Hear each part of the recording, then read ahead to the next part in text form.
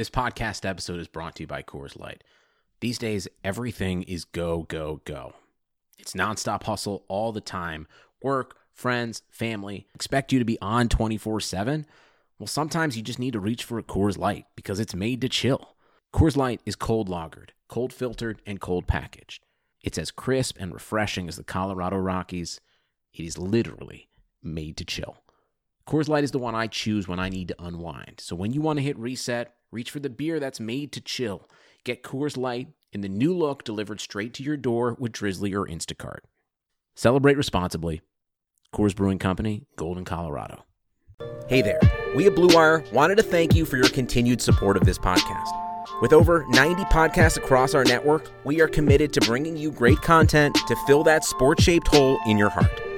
To find more Blue Wire pods, search for us on iTunes or check out BlueWirePods.com. And remember, one day sports will return and it will be glorious. Thanks for listening. On to the show.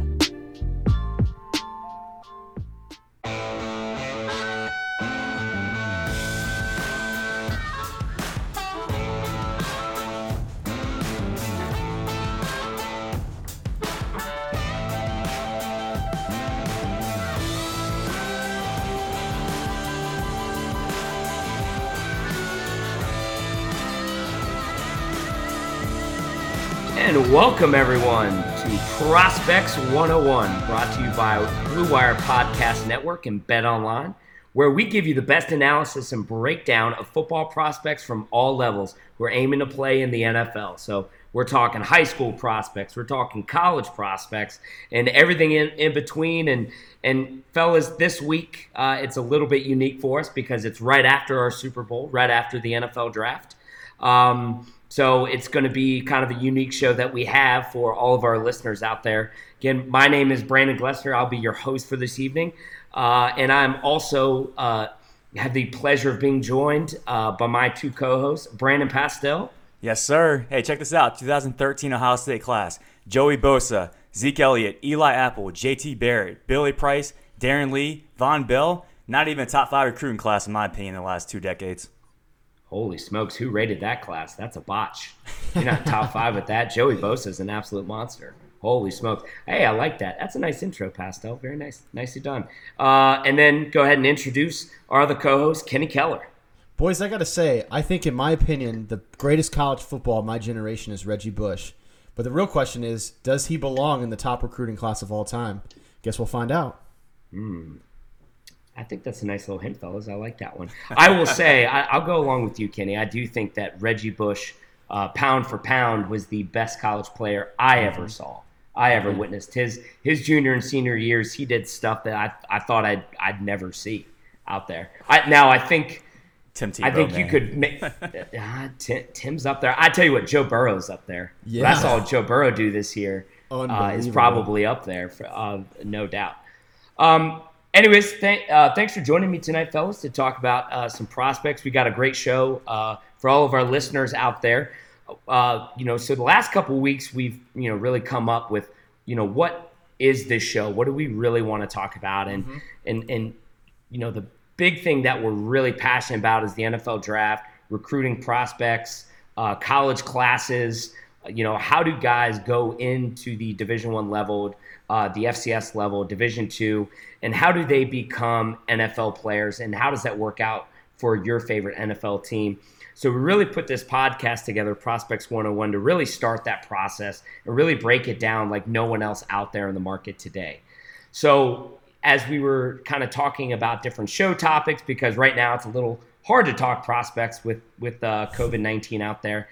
So we came up with some ideas, and we all looked at each other and said, why don't we get on and do an episode and debate who is the best all-time recruiting class, like of all time. And I thought it was a great idea, and so we have a show where we're going to kind of break down all of our favorite, in our opinion, what our all-time recruiting classes are. We have 5. Each of us have 5. We also have some honorable mentions. And then we're also going to introduce a segment that we're always going to end our show in, and that's going to be the Get to Know Your Prospect segment. So at the end of every podcast that we drop, we're going to talk about a collegiate prospect who is going to go to the NFL, and some of us are going to like this prospect. Some of us aren't going to like this prospect. And there's a little hint that not everybody is a huge fan of this prospect. So I actually can't wait to get to the last part of this episode because it should be some fun debate. So we'll go ahead and kick it off. And we really want to start by defining the criteria. So Pasto, when you came up with your list, how did you define what determines the best all-time recruiting class? Well, I tell you what I didn't want to do, and that was just go back on 247 Sports or go to Rivals and just see how many 5-star, 4-star, and 3-star athletes each class has. One, that's the lazy answer. Two, that's not the right answer. So the way I see it is it's the class as itself and what those players were able to accomplish in their collegiate and professional career. So holistically looking at that class, how good was that 2007 class? How good was that 2008? Like those players. So if they transfer, I still count that player as the original recruiting class. So for example, we all know how Joe Burrow transferred from Ohio State to LSU. I count him as part of like the 2015 or 2016 Ohio State class, not the LSU class.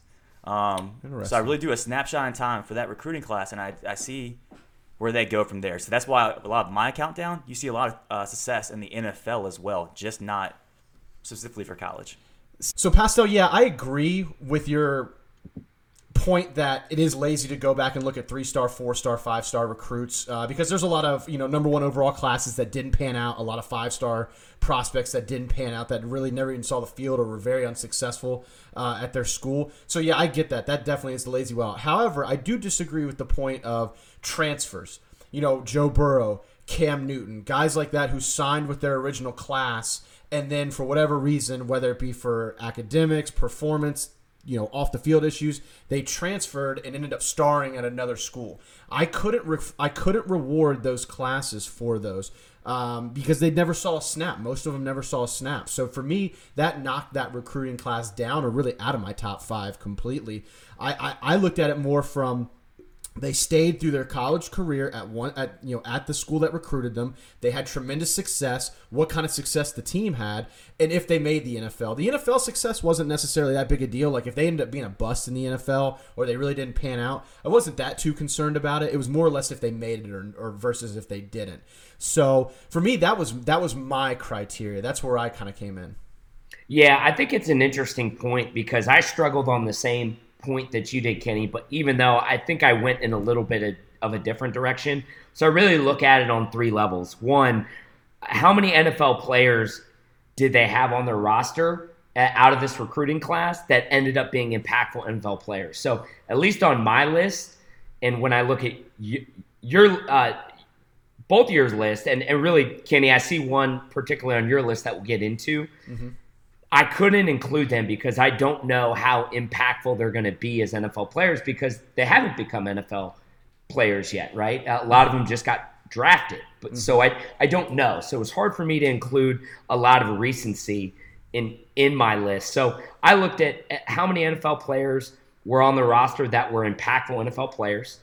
I looked at wins and then a little bit of national championship vibe in here. I think when you look at all of our list, guys, you're going to see a lot of these teams were not only national champions, but they were in the national championship conversation at the end of the day, right? Correct. They were in the national championship game. They were in the top 4 at the end of the season, right? You're not getting a 15th-ranked Iowa team in here, right? You're just not going to get that in there. So that's why I think our lists are going to be interesting. I think a lot of us have the same criteria, but I think it's interesting where you said, Kenny, you won't include a recruiting class that featured a Joe Burrow or a Cam Newton, where I went the other way. I did include them, right? Because that's kind of what this is about. When we take a snapshot in time, when they signed on signing day, where were they and where have they since ended up? So that's why I kind of looked at all 3 wins, national championships, and NFL, being an NFL player that was impactful. I kind of looked at it in thirds. So that way it wasn't totally overwhelming, like, oh, well, Cam Newton wasn't with the Florida Gators, when he became a Heisman Trophy winner in 2011, I believe. Was it 2011? I think so, yeah. Yeah, I think it was 2010, 2011, yeah. Old Scam Newton. Scam Newton. Hey, just your annual reminder, Gless. Who picked Auburn to win the national championship that year? I think you did. I'm still eating crow over that, unfortunately.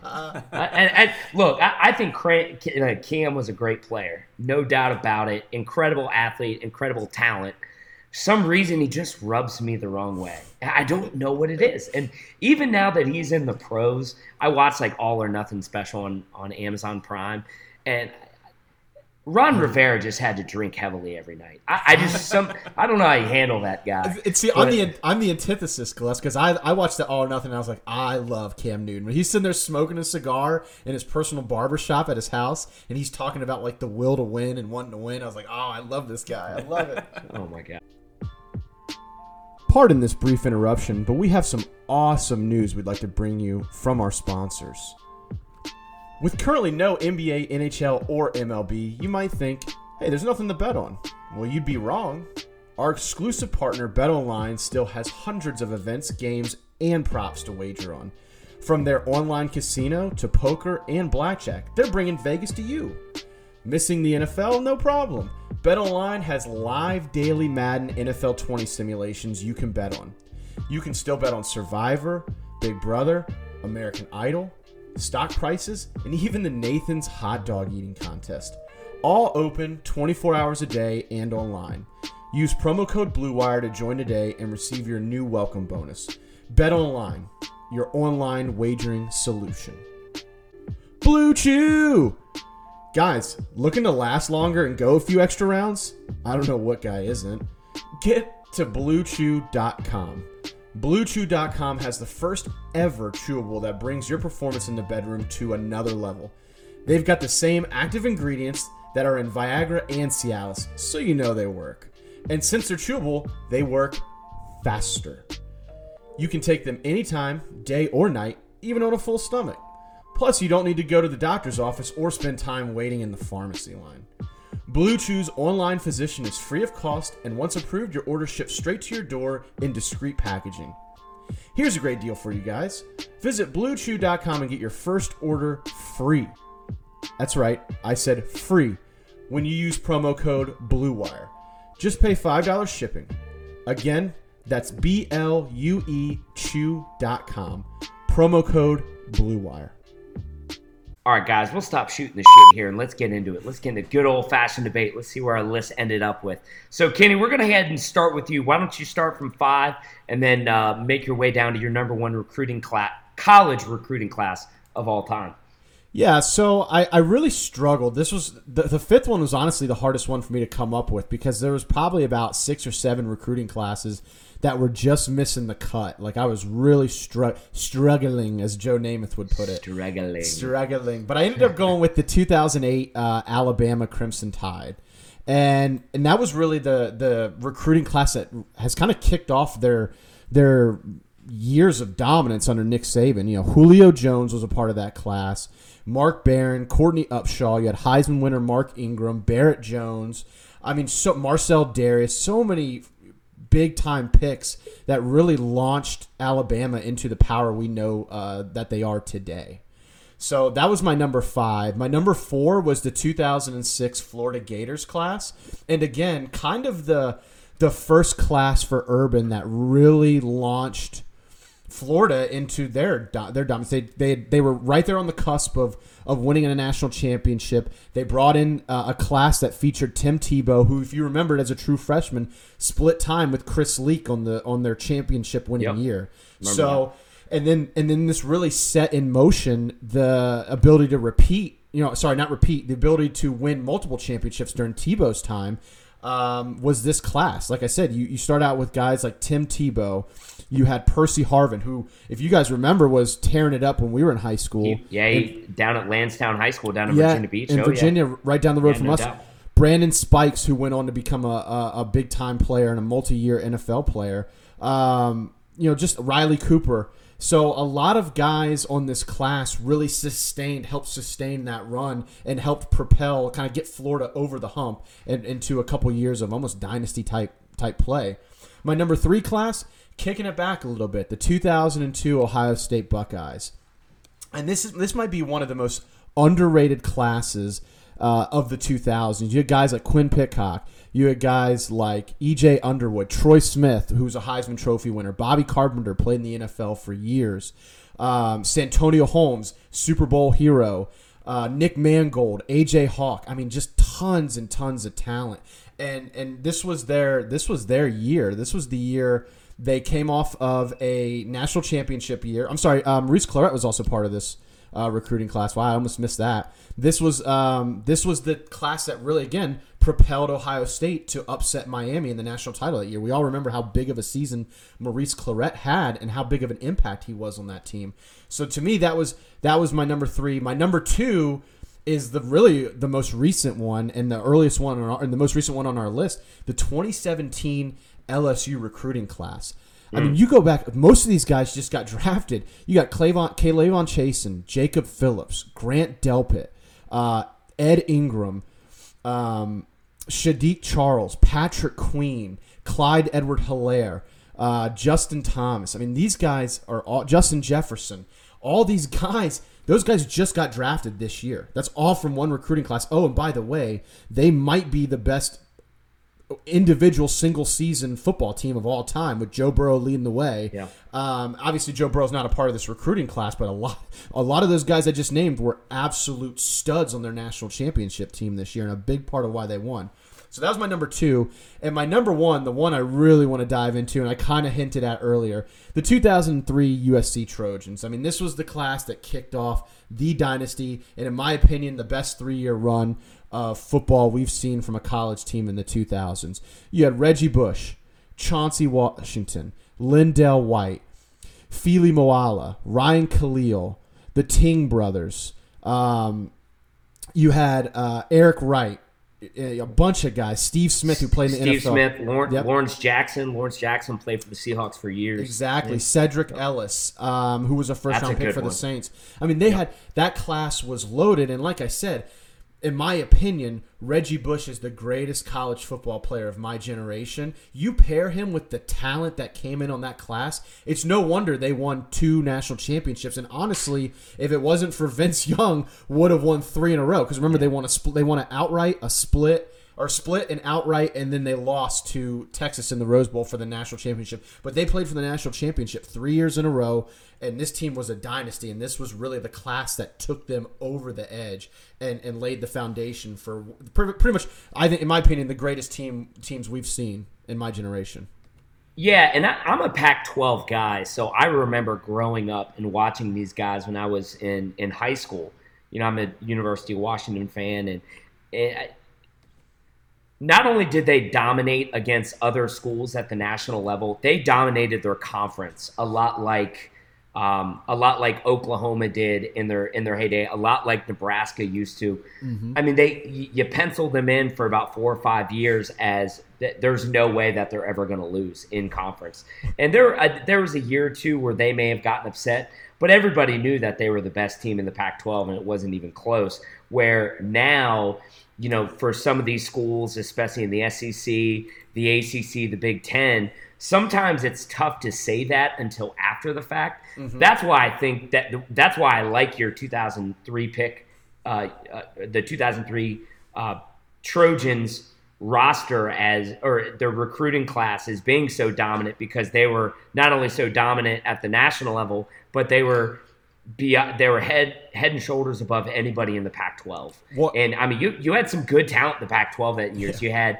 Cal had some really good squads. Oregon had some really good squads, and USC would just wipe them up. Well, remember USC that the year they beat Oklahoma in the national championship, they won 55-10. Like it was a just absolute soul-crushing defeat for Oklahoma, and that was in the national championship game. Like that wasn't even a conference semifinal playoff game. That was the national championship. Just a complete wipeout. Glass, I'm looking at these rankings, and I just. Am I the only person thinking this right now? I could pick a better class for every one of these teams besides probably USC. Right. I could. 2017 Bama, right. 2007 Gators, 2013 Ohio State Buckeyes, 2011 LSU Tigers, and then I'll give you the USC Trojans. Honestly, I get the whole foundation. They set the foundation. Like, those guys good were, for you. I'm giving you some claps right now. Those Great guys job. are the ones who won the national championship. Yeah, so How can you not win a national championship? They propelled other classes to be that good. Just because they're the first doesn't mean they're the best, Kenny. I mean, no. Those are the best when you look at the recruiting classes around them. The 2008 Bama class is better than all these other Bama classes? Absolutely. No way. Absolutely. What the only one I had a question about, Kenny, is the 2002 Ohio State Buckeye team. You're gonna have to sell me on that one because that was one that I had 5 better than that one. I mean, so you're gonna have to sell me on that one. My whole thing around that was sell me on it. My whole thing around that was that team and a lot of the freshmen who actually played as true freshmen on that team beat what arguably people call, other than maybe USC, the greatest dynasty we've seen in our lifetime, which they beat the Miami Hurricanes that year in the national championship. They beat what you guys have. I don't want to spoil it, but what some people might have is their better recruiting classes. They beat that. They beat that team. They beat them head to head. They won. So I mean, I don't know. Do you win the national championship and you beat the team who other people might have on their top 5 recruiting classes? I don't know. To me, it sounds like a better recruiting class to me. Well, this is another debate for another day, but that wasn't pass interference. It's the most bullshit call I've ever seen in my life. Also, a guy I'm going to talk about later in my top 5. God, it's so funny. I remember I was rooting for Ohio State in that game, and that had to be the only time in my life that I was rooting for Ohio State. If I could go back again, I wouldn't have rooted for Ohio State that game. I can't believe they lost that game. I was 100% rooting for Ohio State. Besides the 2005 game, Rose Bowl, Texas USC, that was the greatest game I've watched. That was awesome. Fantastic game. That was great. That was a great game. Well, kind of leading into the 2001 national championship game against Ohio State in the Miami Hurricanes, I think that's a perfect segue for me to introduce my list because a couple of recruiting classes were instrumental in that game. So I'm going to start off with an honorable mention. I couldn't put them in my top 5 because they just didn't do enough at the national level. But guys, the 2006 Oklahoma Sooners, listen to these 5 guys from an NFL prospect level. Sam Bradford, number 1 overall draft pick. Mm-hmm. Gerald McCoy, top 5 pick. Trent Williams, Pro Bowl tackle, also a top 5 pick. Jermaine Gresham, one of the best tight end prospects that came out in the last 7-8 years at that time. And DeMarco Murray, all in the same recruiting class for 2006 Oklahoma. That is sick, dude. Dirty. That is sick. Now, they had a couple 11 wins. They had one 12-win season. They actually end up losing to Florida in the national championship in 2008, I believe, when it looks at. Yeah, they end up losing the BCS national championship. It's a shame if they win that game. I think they crack my top 5. But I thought it is an incredible class. I didn't realize how good that class was until I really started prepping for the show. Next, I had the 2007 Florida Gators, not 2006. And this is where we changed a little bit, Kenny. And I think, Pastel, you may agree with me on this, but we had Cam Newton in this class, right? Yep. So we talked about he didn't end up being at Florida, but he was there. He won a national championship as a backup there.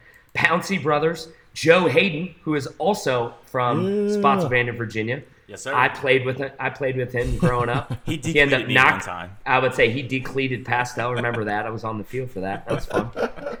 Carlos Dunlap. Major Wright, and then Aaron Hernandez also in that recruiting class. All very impactful college players, but were also very impactful pro players, which is, to me, those really the 2 biggest criteria for me. The 2003 USC Trojans, that's Kenny's number 1. I don't really have to say a whole lot that hasn't already been said. In my number 2, Pastel's going to hate this because he gave it so much crap earlier. I got to go the 2008 Alabama Crimson Tide. That team was nasty, dude. That team was so sick, dude. And you know what? I didn't even realize Julio Jones was in that recruiting class till Kenny mentioned it.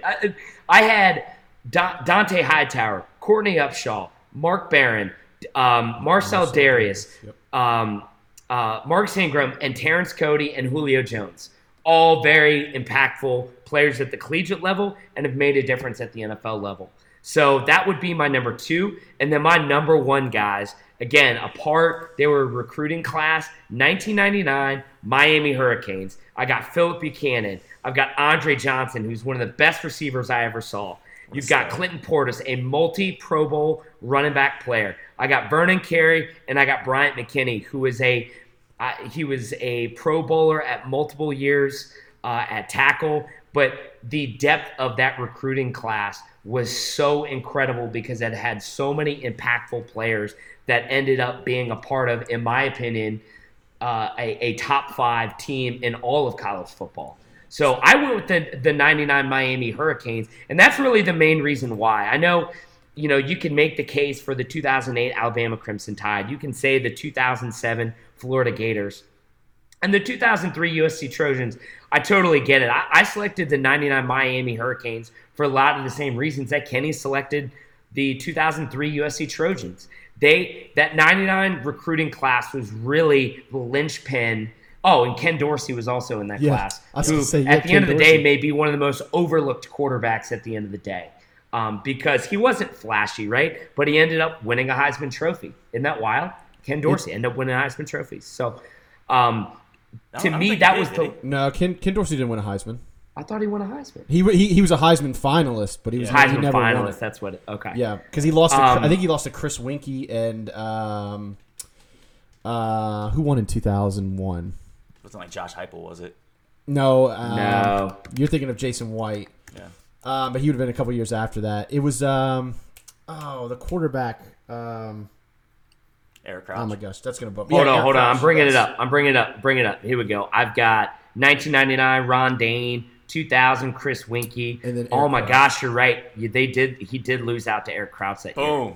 Yep. By the way, check these Eric Crouch stats out. His throwing, and I understand it was the triple option. I totally get it. Terrible throwing stats. Oh, dude, he had 7 touchdowns and 10 interceptions, and he won the Heisman Trophy.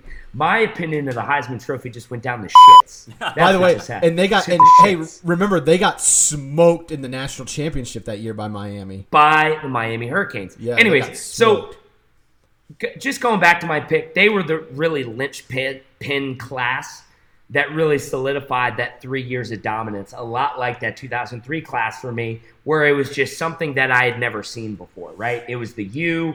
It was the U going back to being the U.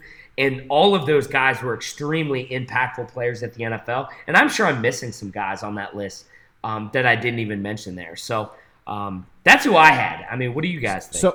So actually, I love it, Gless. I think it's a great pick. So for me, and this wasn't really necessarily criteria for us, I just tried to keep it in the 2000s. But if I would have gone, the 99 class was the only class outside of the 2000s that I was like, man, if I go outside the 2000s, they're probably 1B behind USC for me. They're my 1B or number 2 class, if you want to call it. But since I kept it within the 2000s, they just didn't make the cutoff. But yeah, I agree with you. I think they're probably the second greatest recruiting class of all time outside the 2000s. Yeah, I definitely think Ken Dorsey got it.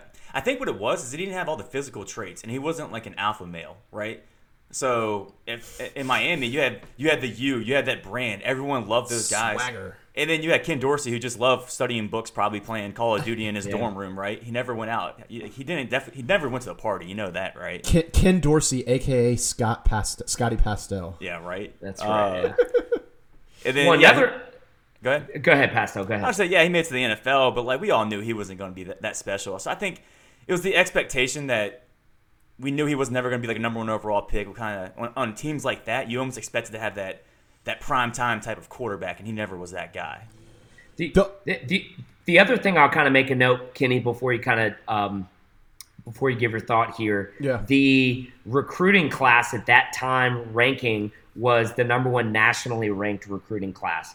So what's interesting about some of these classes is you can't necessarily say that they were heads and above the number 1 recruiting class. This was some of them you can, but this one was leaps and bounds in front of everybody else. Another guy on there, Jarrett Payton, famous guy by the name of Walter Payton. That's his son. His son was on there. So Jarrett Payton and Clinton Portis both in the same recruiting class. Kind of sick. Well, you remember, and before I don't want to go off on a tangent, but do you remember at one point their backfield was Clinton Portis, Willis McGahee, Frank Gore, Jarrett Payton, and Najee Davenport. They were all on the roster at the same time. Yeah, Like, that's disgusting. That's so sick. They all played in the NFL. Like, that's nasty. But the only one I took issue with, Gless, was your number 5 class, and I kind of outlined it earlier.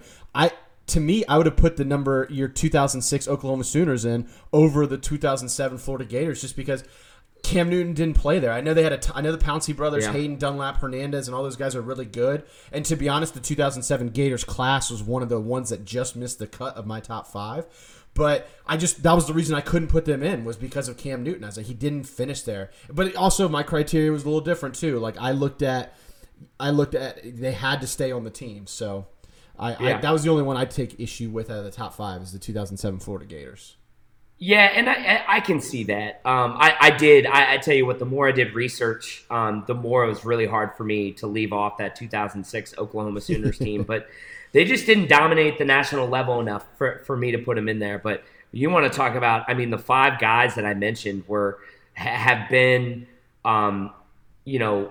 pros and or number 1 draft picks, like all pros, guys that were the best at their positions. So, well, kind of staying on some of these themes, I think, looking through your list, Kenny, and looking through my list, we may get some duplicates here. But what I like about Pastel's list is that he's going to throw a couple in here that we didn't even mention.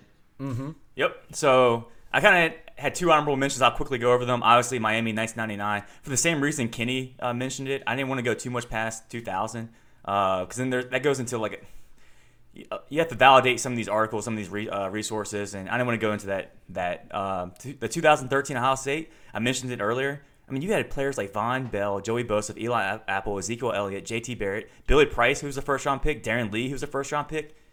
It's a stud class. But really, going into it, I would say, and this is what's funny, is you had the 2008 Alabama team. I had 2 Alabama teams that were better than that class. The first one being my 5th-ranked team, the 2013 Alabama class. Reuben Foster, Derrick Henry, who's turned out to be a beast in the NFL, Jonathan Allen, who I think has really picked it up for the Redskins as of late, O.J. Howard, Alshon Robinson, Alvin Kamara, who's probably one of my favorite running backs in the NFL, Tim Williams, who I think was a second-round pick for Baltimore a year or 2 ago, and then Eddie Jackson. Phenomenal Alabama recruiting class. I'm not for my number 4 class, the 2003 USC Trojans. I'm not going to go into them because we've kind of beat on that enough. And then my number 3 team, the 2017 Alabama team. Same year as Kenny's LSU. Yeah, pick. I just think it's a better team. Like as far as like the players, you got Najee Harris, you got Tua, you got Jerry Jeudy, you got Henry Ruggs, Xavier McKinney, Jedrick Wills, and then Dylan Moses. I just think from a quality team, I understand the LSU 2017 team, but I think Joe Burrow had a lot to propel that team into the national championship. Where I think this team, very similar, but you had Tua, and that was organically recruited by Alabama and Nick Saban, and they won a national championship his freshman year. So that's why I have them at number 3. My number 2 team is the 2007 Florida team, and that's kind of what Glessner was speaking about earlier. I don't think the Pouncey brothers get enough credit. I think combined, it was either 12 or 14 Pro Bowls between the two in the NFL. Both were first-round talents. Joe Hayden was a first-round pick. Carlos Dunlap was a player that fell to the second round, but he's been in multiple Pro Bowls. We all know about the Aaron Hernandez stories. And you look at Cam Newton, won a national championship. He was a not Super Bowl, but he was a NFL MVP just a few years back. And I think you look at those players, absolutely deserving as one of the best recruiting classes of all time. Now to my number 1, and I don't know how you guys missed this. So, this is mind-blowing that this was not in any of y'all's list, and this is the 2001 Miami Hurricanes. So the 1999 was good. This was, in my opinion, twice as good. First of all, here's some fun stats. 17 picks. There were 17 first-round picks on that 2001 championship team. 17 first-round picks. 38 players on that team were drafted into the NFL, the 2001 national championship team. But for the 2001 Miami Hurricane class, let me just highlight a few players. Sean Taylor, rest in peace, right? All-American, Big East, Defensive Player of the Year. He had 10 picks his junior year in 2003. Frank Gore, 5-time Pro Bowler. He's 3rd in rushing all-time right now in the NFL. You have Roscoe Parrish, 2,500 all-purpose yards. He's second-round pick by Buffalo. Antrell Roll, first-team All-American. Kelly Jennings, first-team All-American. Both of those guys were first-round picks. You have Vince Wilfork, 5-time Pro Bowl player, multiple Super Bowls. Kellen Winslow Jr., Pro Bowl, unanimous All-American 2003. It's like, good God. Like, I mean, that's like 6-7 players I just mentioned that were All-Americans, Pro Bowlers, and Super Bowl champions. So I think it's without a question that the 2001 Miami Hurricane team is the number one recruiting class of all time. I had the 01 team and the 99 recruiting class I said were just on the outside. For me, it just again, our criteria are different. That 01 team, that 01 as freshmen, I don't think any of those guys ever won a natty, which is crazy. Which is crazy to think about, that they didn't win it. That they came in the year after, right? No, it was that freshman year. That was the freshman year. Sorry, class. yes, you're right. And some of those guys did play their freshman year. They beat Nebraska, correct? We just talked about that. Yeah. So I don't know. It came down to between the 2002 and 2001 Miami, or 2002 Ohio State and the 2001 Miami from those early years in the 2000s. That's kind of where it came from, and I just went with the team that beat them. To be honest, that was enough of a push over the edge to kind of keep them. And then I looked at the 08 Bama team, I looked at the 06 Florida teams, and I thought, they were just as impressive in terms of what their players did while in college. And to be honest, though, like I said, I didn't necessarily put a lot of emphasis on what those players did in the NFL versus what they did versus if they made it to the NFL. If they made it to the NFL, that was one thing, but I never really put a lot of stock because Frank Gore, honestly, didn't do a lot in college. Remember, he tore his ACL twice in college. Yeah, but I get that. But again, Sean Taylor, still All-American. No. I'm not. All-American. Kelly Jennings, All-American. Kellen Winslow, All-American. All these guys are All-American players. And a lot of the guys we talked about, there's a lot of All-American players on each of the ones we picked up, too. It's not like these guys aren't All-Americans as well. I'm just saying, you put a lot more stock. You talked about a lot of what these guys did in the pros, too. I think Frank Gore not really playing that much in college impacts that class to me. I think it does. I think you can take Frank Gore completely out of it. No. And he's a Hall of Fame talent, and that class is still I'm using one. Frank Gore as an example, but what I'm saying is you put a lot more stock into what these guys have done in the NFL than I did. Like, I don't care if they were a first-round bust or a seventh-round steal in the NFL. To me, it's the same equivalent. Or if they were an undrafted free agent who stuck around for 5 years. It's the same equivalent. Like, I don't put stock in, like, because Alvin Kamara was an amazing NFL player but didn't see a snap for Alabama. Like, that doesn't – he might as well, for me, not even exist in Alabama. Yeah. Go ahead, Bless. I think this one was a decent one, and I'll tell you why they didn't crack my top five. Because, some of them were good, were really good players in college, and they were okay players in the pros. Sean Taylor aside, and I think Frank Gore as well.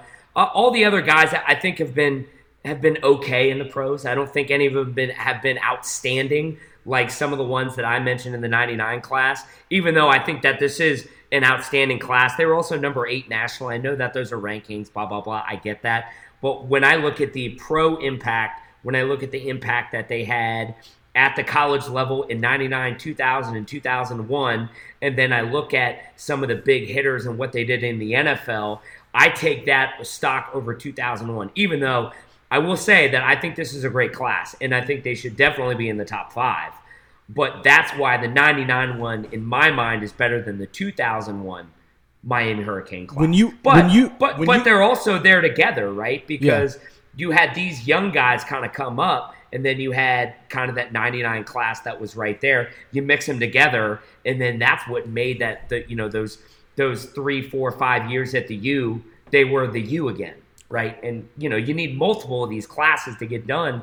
And that's what Miami showed in the late 90s and the early 2000s and what they were able to do. And also, for me, it's the wow factor versus the earlier Miami class isn't there. Because when you think of the most recent the most recent iteration, this era, who do you think of the most? Outside of Sean Taylor, because I'll give you Sean. Sean was a beast. But you think of guys like Ed Reed. You think of guys like Ken Dorsey. You think of guys like Clint Portis, Willis McGahee, Andre Johnson, Kellen Winslow Jr. Kellen Winslow Jr. to an extent, but I think more Jeremy Shockey versus Kellen Winslow Jr. That might be me personally, but I think of guys like the guys I think of more came from other recruiting classes than this one. Like I think there's better Miami recruiting classes than the 01 class. Personally. I'm saying everything you just said, those were different recruiting classes. Well, that's what I'm saying. You combine them all together. That's what I'm saying. This is one recruiting class. I just named off 8 guys. No. But I'm saying these guys don't come to mind when I think of the U. Like outside of maybe Sean Taylor and Kellen Winslow, I'd say Sean Taylor. But outside Kellen, like when I think of the U, I don't think of Kelly Jennings. I don't think of Roscoe Parrish. I don't really think of Antrell Roll. I don't think of Frank Gore because he never really played that much. Like I just don't think of those guys when it first comes to mind. That doesn't have the pop factor to me. I think another guy that we forget about in this 2001 Miami Hurricane class, also a really good pro, and a lot of it's because I'm a Washington Redskins fan. Rocky McIntosh was also in that class. Saw that. I was wondering if you were going to pick up. I was going to pick up because his name's Roger. His name's Roger McIntosh. It is, but yeah. I remember when they picked him in 2006. I think it was the 2005 draft, 2006 draft. Yeah. But yeah, no, he was also part of that class. An outstanding class. There's no doubt about it, and they're definitely in the conversation. I agree. I would take the 99 class over this one, personally. I just think, personally, the 99 class had the Hall of Fame type talent, but there was only 4 of those guys. Where this one had very, very good all-pro talent, but there was 8 of these guys. Yeah, you went for depth. Of these guys. Your argument, Pastel, and it's a legit one because this was your criteria. That's kind of what's nice about this episode is each of us had our own criteria on how we see things, right? And you looked for depth. And I think that and that's fine. You wanted to look at the depth and how everybody from top to bottom ended up in the NFL, opposed to those top 3 or 4 studs. Yep. Even though it could also be argued that the top 4 of this class, any college roster, any head coach would die to have, right? If you had Roscoe Parrish, Antrell Roll, Sean Taylor, Vince Wilfork. Frank Gore. Frank Gore, all these guys. I mean, it's legit. There's no doubt. Number one, guys. Just admit it. Just admit it. It's not the number one class. Hey, Pastel. Can I ask you a question here? Yeah. Where are you finding Vince Wilfork? Because I'm on the official Miami Hurricanes website, 2001 class, and I don't see Vince Wilfork. So I've been looking at very many different articles because when you go past, and that's what I was saying earlier, when you go past 2000 and the early 2000s. You can't just look at 247 Sports. You can't just look at Rivals. Yeah. Right. You have to really go into other articles. And I looked at one that was from, was it Bleacher Report? And, so that's where I found out that he was part of that class. Okay. Yeah, I'm looking at the University of Miami. So I don't know. Yeah, the Hurricane It could have been a late edition. You know how some of this stuff goes. Could be a junior college guy that maybe came in at the last minute. So, Go ahead. Go ahead. No, I was just saying, so Bleacher Report, so just to make sure we report our things accurately, Bleacher Report had him in that 2001 class, and there was also another guy named Andrew Williams, who was a guy in the NFL that got drafted, but he was a junior college guy that you might be thinking about that was addition to that class as well. But go ahead, Gless. Yeah. No, and it was just going to kind of wrap up this part of the show. I mean, we can make arguments all day about what class is number one, what class is number 9, but it makes it fun, right? Makes it fun. I think that. I think that. Go ahead, Ken. I think the cool thing is we're kind of picking pepper out the fly poo here because all these classes are I think everybody we mentioned is probably a top 10 or 15 class anyway. Like I don't think there's any egregious ones. I think we all picked high ones. It just really came down to personal preference. I think there's only one really stark difference between my list and y'all's list, right? In y'all's list, you guys included the 2017 Alabama and the 2017 LSU recruiting classes, which I think is fascinating because we may look back at those 2 rosters and those 2 recruiting classes, and those 2 recruiting classes may be the best recruiting classes of all time coming out of the same year. And just looking into the talent that's got drafted, the big difference is I didn't include either because in my criteria, they weren't pro like they're prospects, but they haven't made anything of themselves at the NFL level that I prioritize in my list. Gless, you might have just given me an idea too, by the way. It'd be a cool show to do. The best recruiting classes by year. Like throughout all of college football. Not just a class per team, but like the entire year. That would be pretty cool. I mean, what else do we have to talk about, guys? I mean, it's coronavirus time. Ain't nothing to do but talk about hypotheticals and make arguments over dumb stuff like who had the best recruiting class of all time. It's not dumb, Gless. That's true. It's not dumb because we're talking about it. I agree. All right, so we're gonna segue into the end of our episode And this is something that we're going to do every episode. And I hope all of our listeners gravitate towards it because I think it's a really unique topic. And it's something that really makes our show different than other shows and podcasts and video casts out there, shows on YouTube, anything like that. But get to know your prospect inside and out. So every episode, we're going to take one. It could be a high school prospect.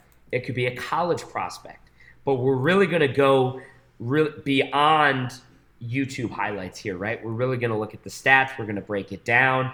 And honestly, there's going to be a lot of arguments in this episode. And not only in this episode, but in this part of the show, because I think it's unique. Because what I might see as an outstanding pro prospect, Pastel may not, or Kenny may and Pastel won't, or maybe I won't. So there may be a lot of arguments here. So Kenny, I'm going to kind of segue over to you to introduce the prospect. I want you to try to sell us on this prospect, right? You are on the clock. You've got to make your pick, and you have to tell us why we should pick this guy. Go ahead. Yeah, so the prospect I picked was KJ Costello, who is currently the quarterback for the Mississippi State Bulldogs. And obviously, before he transferred, he was the quarterback for the Stanford Cardinals. So one of the things I like about KJ Costello, I like his size. He's 6'5", 225. He's got that prototypical quarterback size that you'd want to see. He's got a very live arm. He's accurate with the football. He takes care of the football. In his career, he's got 49 touchdowns, only to 18 interceptions. That's a 2.72 touchdown, or 2.72 to 1 touchdown to interception ratio. So so not only does he have the arm talent, but he takes care of the football. He's not reckless with it.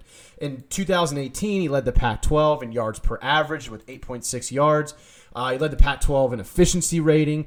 He was second in completion percentage, just 65% completion percentage, and he was second in touchdowns that year as well. Really, the only guy who beat him statistically that year was Gardner Minshew Magic. But we all remember he was playing in Mike Leach's wide open system. Most of the time, those guys are going to lead the conference in passing yards and touchdowns anyway. But here's what's cool about it. He's now going to take what he's learned in a pro-style offense at Stanford, and now he's going to bring that to Mike Leach's system at Mississippi State, where he's just transferred to. So you're going to have a guy who has a ton of experience running a pro-style offense in college, who then is also going to get a crash course experience in running a wide-open spread offense, that Mike Leach runs, that air raid style offense.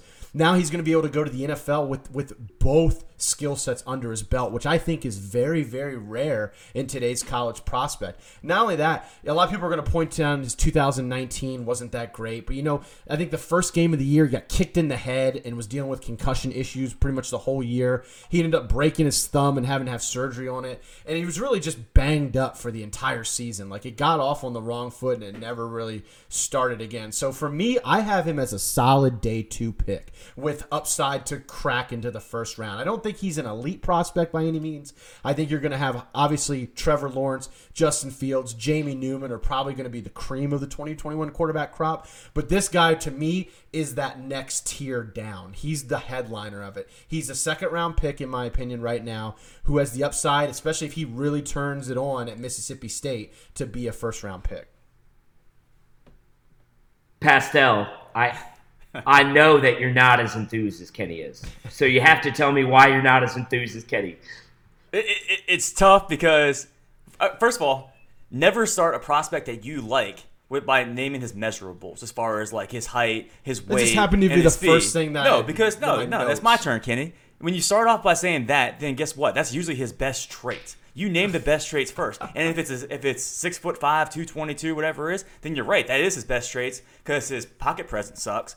He holds on to the football too much. Honestly, if you like roller coasters, he's the perfect quarterback for you because he's up and down, up and down. And I get the fact that you just kind of just put that Eminem style debate on us as far as like you named kind of deficiencies, so we couldn't counter that there at the end. What deficiencies did I name? In 2019, he sucked, man. And I get he was injured a little bit, but he had a broken thumb on his throwing hand and a concussion. He only played 5 games.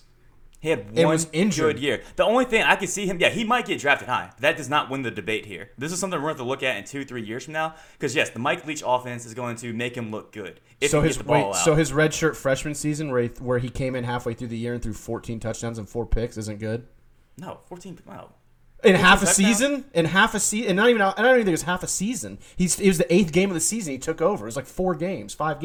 Man, stats are deceiving at the end of the day as well. You gotta look at the game tape. You gotta look at how he does under pressure. Look at it. I will say this: there's times I'll look at him, I'm like, that's a professional throw. Like he has the arm to make professional throws, in tight windows and like I said, in tight windows and behind. Like he's done some backyard shoulder fades I've seen that were pretty good, but other than that, I just feel like he holds on to the football way too long too.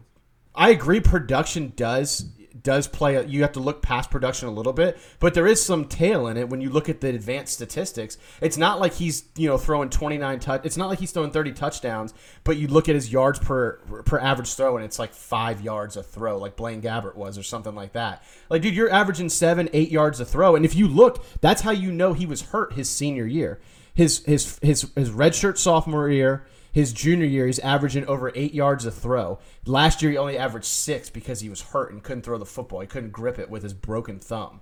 So, I mean, it's not like the guy's out there throwing dinks and dunks, man. He's taking shots downfield, and he's still taking care of the ball. He almost has a 3-to-1 touchdown to turnover ratio almost. There's guys in college football that when they came out, I just he doesn't have it. Honestly, I didn't think Mitch Trubisky. I get he had the pro-style offense, and everyone thought he had the prototypical size and everything to transfer. He didn't have that it factor, and that's proven so far. Justin Herbert this past year, for me, I guess he has the stats. He has the size. He's got everything. He doesn't have that it factor. And kind of this guy right here, KJ Costello, is the same way for me. Yes, decent stats. You can give me all of that. But when you just watch the game, at no point does he ever elevate his team to be a better team. I think I see both sides, and this is where I kind of land with him. I think he's a nice prospect. I don't think he's one that's going to make your franchise by any means. I think that he's a poor version of Kirk Cousins. I think Kirk Cousins probably a decent comparison for him as far as his body frame, the way he handles himself. I watch a significant amount of Pac-12 football, and I thought he was a really good player in 2018. There's no doubt about it. Where I run into a little bit of issues on how much I love the prospect is when I look at him and how he played again, even in that 2018 team or the 2018 season, how he played against Notre Dame, how he played against Utah, how he played against Washington, how he played against Washington State, right? Some of those, I'm sorry, not Washington State, looked at Cal, right? Some of those better defenses that he played in the Pac-12 and nationally, he was very average in those games. And then 2019, I'll give him a little bit of a pass because, look, he's a quarterback and a broken thumb, right? You probably can't grip the ball as well. And then, of course, concussion. And, again, he only played 6 games. But if you look at those, out of the 6 games, he played in 3 really big games and struggled immensely against Oregon and then struggled immensely against UCF. So the consistency against really good teams isn't there for me to say that, hey, this guy's a really, really great prospect. I think he's a nice day 2 pick, right? I think he's a guy – I think he's a better prospect than Jacob Eason is because he's played better at a higher level than Jacob Eason played. But I don't think he's a guy that you can draft and be in day 2 and be like, you know what, this guy's going to be a franchise player for me. I don't think that at all. Again, I think he's a poor man's Kirk Cousins. Kirk Cousins is shown obviously to be a good pro. I don't think that this guy will ever be a great pro. I think he'll be a backup. I think he'll be a nice guy, get a spot start here and there. Maybe Drew Stanton's a better comparison, guys. Maybe that's a better Kirk one. Cousins and Drew Stanton, I think, were both picked in the 4th or 5th round, and that's kind of where I see KJ Costello going. Yeah. I think physically he's a little bit better than those guys. I think he's got, like I said, and there's some truth to attributes too, man. When you're 6'5", 230, I don't care if there's smaller guys who have done better. That's a big deal as a quarterback. Like if you can get better vision of the field, that's a bonus. Like, yeah, that might not be everything you'd want in a quarterback. Like I get it. Kyler Murray's 5'11" and he's a playmaker and he's a number 1 overall pick. Baker, guys like that who are smaller. But there's a reason big guys like NFL talent, NFL teams like that because those guys, once things click, are elite. You have to have that frame to be elite 9 times out of 10. Yeah. Like there's very few examples you can give outside of really Drew Brees because Kyler and Baker are still unproven in the NFL of guys like that. So I mean, I think that's a big deal. For one, I wasn't listing that as his best attribute, by the way. That just happened to be the first thing I jotted down when I was going over his profile.